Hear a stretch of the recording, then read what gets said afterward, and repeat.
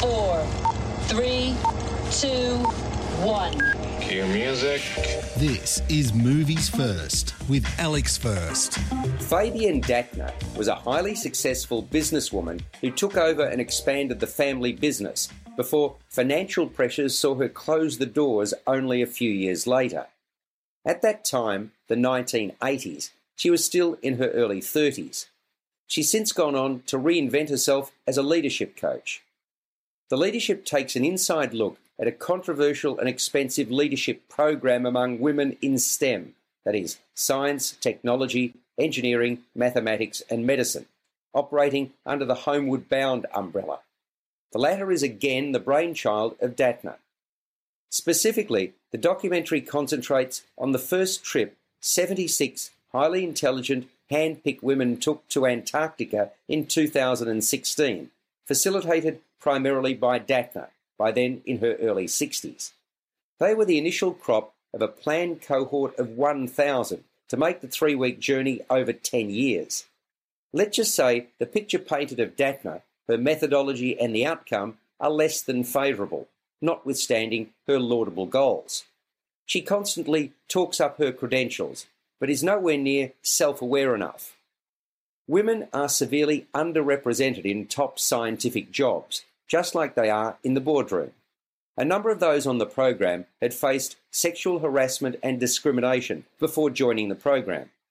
But before this is over, members of the group will continue to be tested, and the outcome is ugly.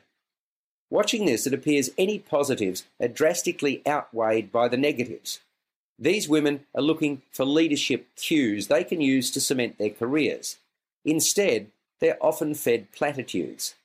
One puts it well when she talks of a touchy-feely approach rather than a program that's tactical and practical. But worse is to follow. Movies First with Alex First. The documentary presents the backstories of a number of those on the program, as well as showcasing a smidgen of what they're taught. But by far the most impressive part of the trip is the awe-inspiring terrain that is Antarctica and its fauna. To say that's spectacular doesn't do it justice. The women get there via ship from Argentina. Accompanying them is a male expedition leader and a male crew. Before the kicker ending, I found the doco meandered far too much and became bogged down as a result.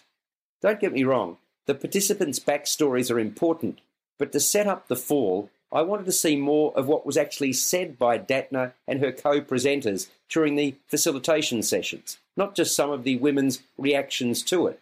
Mind you, what I did see I considered lightweight. To me, it appeared Dattner in particular was winging it and not expecting to receive the backlash she did. She was altogether too belligerent and defensive. She appeared ill-prepared and hoped her life experience would carry the day, which it was never going to with a group that had the intellectual rigour of this lot. I do give her plaudits, though, for allowing herself to be presented on camera the way she is. Written and directed by Ili Barre, as a whole, the leadership should have been repackaged and tightened to make it significantly more compelling than it was.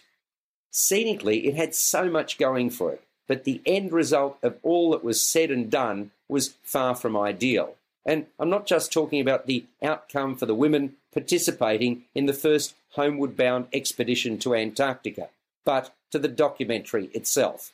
It scores a 6 out of 10.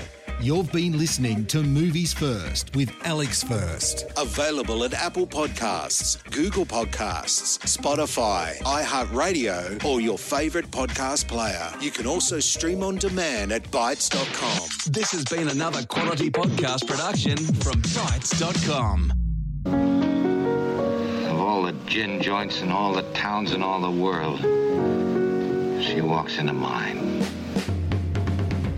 Coming soon, a new podcast for the movie lover in all of us.